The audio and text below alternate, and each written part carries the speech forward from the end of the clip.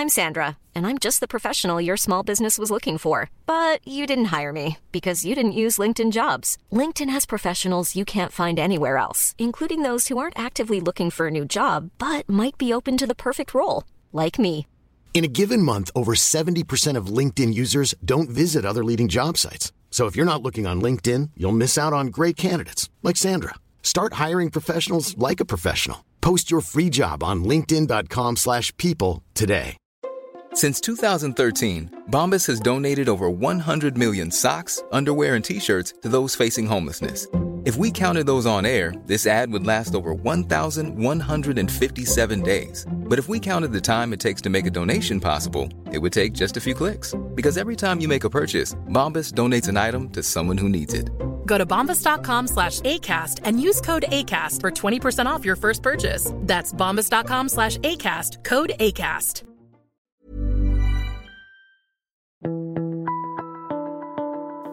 G'day, Mentor listeners. How you going? Yep, it's been a big year, so I hope you're taking a well-deserved break over this holiday period. These holiday periods are probably my favourite time to be listening to podcasts and discovering new ones, and so I wanted to make sure you've heard of my other podcast called Straight Talk. It's a chance for you to hear big names answer tough questions honestly, questions they've never been asked before, stuff that just hasn't been aired publicly. For my latest episode, I spoke to Merrick Watts, who you probably remember as the other half of Merrick and Rosso. If you think he's just a funny guy, you've got another thing coming.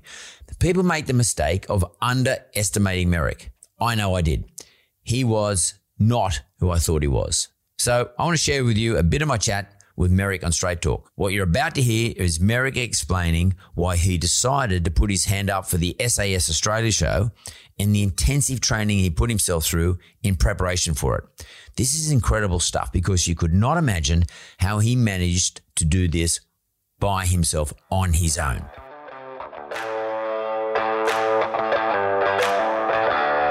I took the time to really, on paper, break down my personality, break down my strengths, break down my weaknesses, come up with a better understanding of myself. Because going on SAS Australia, I knew that they were going to try to crack my head open. I thought that's how they get people. They break you down physically to then break you down mentally. That's the process. It's not a secret. So I thought, well, I've got to make sure that I'm mentally fit. So I went through the process, and a huge part of that was meditation, mindfulness, disciplines, and a disciplined approach to the physical element and a disciplined approach to the mental element. And I still live by that now every day. When you say they're going to try and break you down, were you looking at this as a bit of a challenge, like an adventure, like totally, fuck you, you're not going to do it, or I'm going to push on you, or I'm going to go with your strength? Which one do you use? Oh, that's a good question, because it's possibly a little bit of both. I knew that by going on that show and being in that circumstances and being in that environment, that they would get me to a point where I would reveal myself in the truest form to everybody, and I was comfortable with that. But most importantly, I'd reveal myself to myself.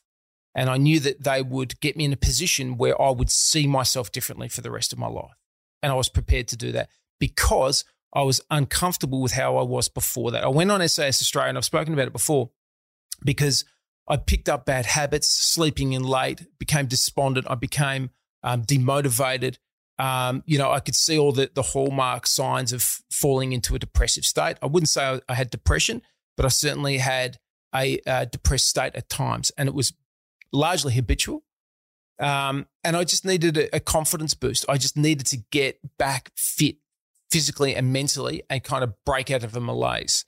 So, and I knew that SAS Australia would do that for me. So that's why I petitioned to go on the show. I wasn't asked as much as I asked first. I went straight out and said I would like to do that show. And as soon as I did, I just went straight into training mode, and that was it. So what was the part that got you out of your malaise? Was it the preparation to go on the show, or was it going on the show? Because, the prep. The prep, yeah. Yeah. So you probably found out who you are in the prep period. Did, yeah. And then there was nothing to tell anyone for you to find out in the show, because you already fucking knew. Yeah, that's right. So there's not going to be a big shock. And because when I look at Sam and all those, I mean, I think there was a bit of discovery for those guys. Yep. Johnny Steph, like a great athlete as he is. I mean, like there would have been a bit of discovery going on there. Totally. You've sort of backdoored him. I just prepared myself because I wanted it so badly, mate. Yeah. Like I really wanted needed it. Oh, yeah, 100%. I needed it. I needed to get that confidence feeling back because I'm a confidence player. When I'm confident, I'm very difficult to beat. If I'm not confident, like anyone, I'm susceptible. The best sports people are the confident ones. Yeah, totally. They do their best in a confident state. So I needed my confidence. So, yeah, you're right. I needed it. Do you do it on your own or your family? I mean, what happens, like wife, kids, you married kids? Yeah, we've got 2 kids. So when you're on this prep journey, what goes on there? Like, oh, my wife she's very, very patient. And she just goes, oh, this is just the way he is. Yeah. This is he'll and just do it. My wife had no doubt at any stage ever that I would do anything but come home completing that course to the nth degree. She knew it. It was her understanding of me is amazing. She just said, I knew there was never a doubt in my mind that you wouldn't complete that. And she saw the preparation. When you're ready to pop the question, the last thing you want to do is second-guess the ring. At BlueNile.com, you can design a one-of-a-kind ring with the ease and convenience of shopping online. Choose your diamond and setting. When you find the one, you'll get it delivered right to your door. Go to BlueNile.com and use promo code LISTEN to get $50 off your purchase of $500 or more. That's code LISTEN at BlueNile.com for $50 off your purchase. BlueNile.com, code LISTEN. There's never been a faster or easier way to start your weight loss journey than with PlushCare. PlushCare accepts most insurance plans and gives you online access to board-certified physicians who can prescribe FDA-approved weight loss medications like Wegovy and Zepbound for those who qualify. Take charge of your health and speak with a board-certified physician about a weight loss plan that's right for you. Get started today at plushcare.com/weight loss. That's plushcare.com/weight loss. plushcare.com/weight loss. That I was prepared to go to and the sacrifices, the personal sacrifices that I was prepared to make. I'm intrigued. Give me an example. Well, they try to break your mind when they're broken your body. Yep. So they wear you down through, making you tired, making you cold, make you hungry. You've lost an enormous amount of weight and you just want everything to stop. On the course, I went in around about 84 kilos and I reckon I came back about 77, which is the lightest I've been since I was a teenager. I was dilapidated. We all lost probably equal weight. You burn it by that stage. After 2 weeks on that course, you're not burning fat. There is no fat. You're burning muscle, and everything starts to change. Your metabolism changes. Your physical and chemical composition has shifted. You're using hormones that you wouldn't normally use. Your adrenaline gland is like just pumping, endorphins. Everything's going. Your cortisol levels through the roof. So you've got to be prepared for that discomfort. So in preparation, one of the things I did, I've told people this before and they just go, you are not right in the head. Because I did it voluntarily. I looked at what would be the worst thing and the thing that would hurt or worry me the most. My greatest fear. My greatest fear is not jumping out of a helicopter. I was like, all right, I'll do that. That's the sort of thing I would do. And anybody who knows me goes, yeah, that's not going to be a problem. But the kookiest thing that I did, I woke up at about 11 o'clock or 12 o'clock at night or something like that. In the middle of the night, I got up and left my wife in bed and the kids were obviously asleep. And in my underpants, I went into a storage cupboard in our home that was freezing cold. It was really cold, had a concrete floor. And I had tracked down a soundtrack that I knew that they used for interrogation, the exact soundtrack that they used for interrogation. Is that music? Like it? Yeah, it's a really horrific soundscape. It's so discombobulating. It's designed to really upset you, neurally. It's an overload. And that's what they do. When they interrogate you, that was the thing I was most worried about was the interrogation. If I got to the end of the course, the interrogations where they snap people. And I was like, well, I've got to prepare for that. So I went into the storage cupboard in my underpants in the middle of winter. I put on a an altitude mask to restrict my breathing, so I would have to have controlled breath.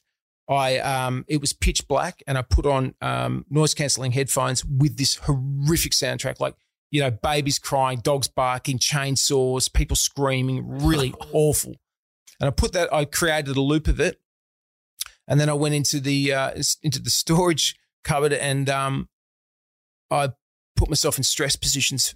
So every 30 minutes I would rotate, or 45 minutes I put myself into a stress position. So I'd be hands against the wall, or knees wrapped under on the cold floor, and basically just put myself through agonizing pain and then mental discombobulation to see how it would affect me.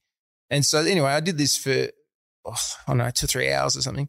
And my wife woke up, and she woke up and went, "Where's Mez?" So she's gone looking for me around the house, and she can't find me. She's gone, "Where is he?"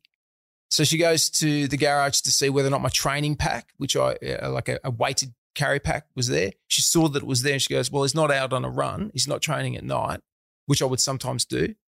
She goes, "Where is he?" And she became quite worried. She couldn't figure out where it was. And then eventually, for whatever reason, she came over and she opened up the door at about like 1 o'clock or 2 o'clock in the morning, something like that. Opened up the door, and she sees her husband on his knees with his hands against the wall, with a mask over his face, like some sort of cretinous heathen. It was really weird. And then these headphones on, and she said, "What are you doing?" And I said, "Go away, I'm training." And she just went, "All right," and just shut the door and went back to bed.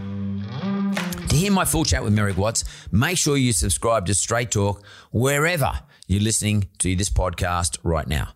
I've chatted to heaps of other interesting people, including the Roosters coach Trent Robinson, Hugh Van Cuylenberg, who you know is the host of the Imperfects podcast, comedian lady Julia Morris, who is a bloody hilarious guest. And there's plenty more of these. And please let me know what you think of Straight Talk by leaving an Apple Podcast review. I'd also love to know who you'd like me to chat to next year for 2022. And drop me a line on my Instagram at Mark_Bouris. All right? Check yous later.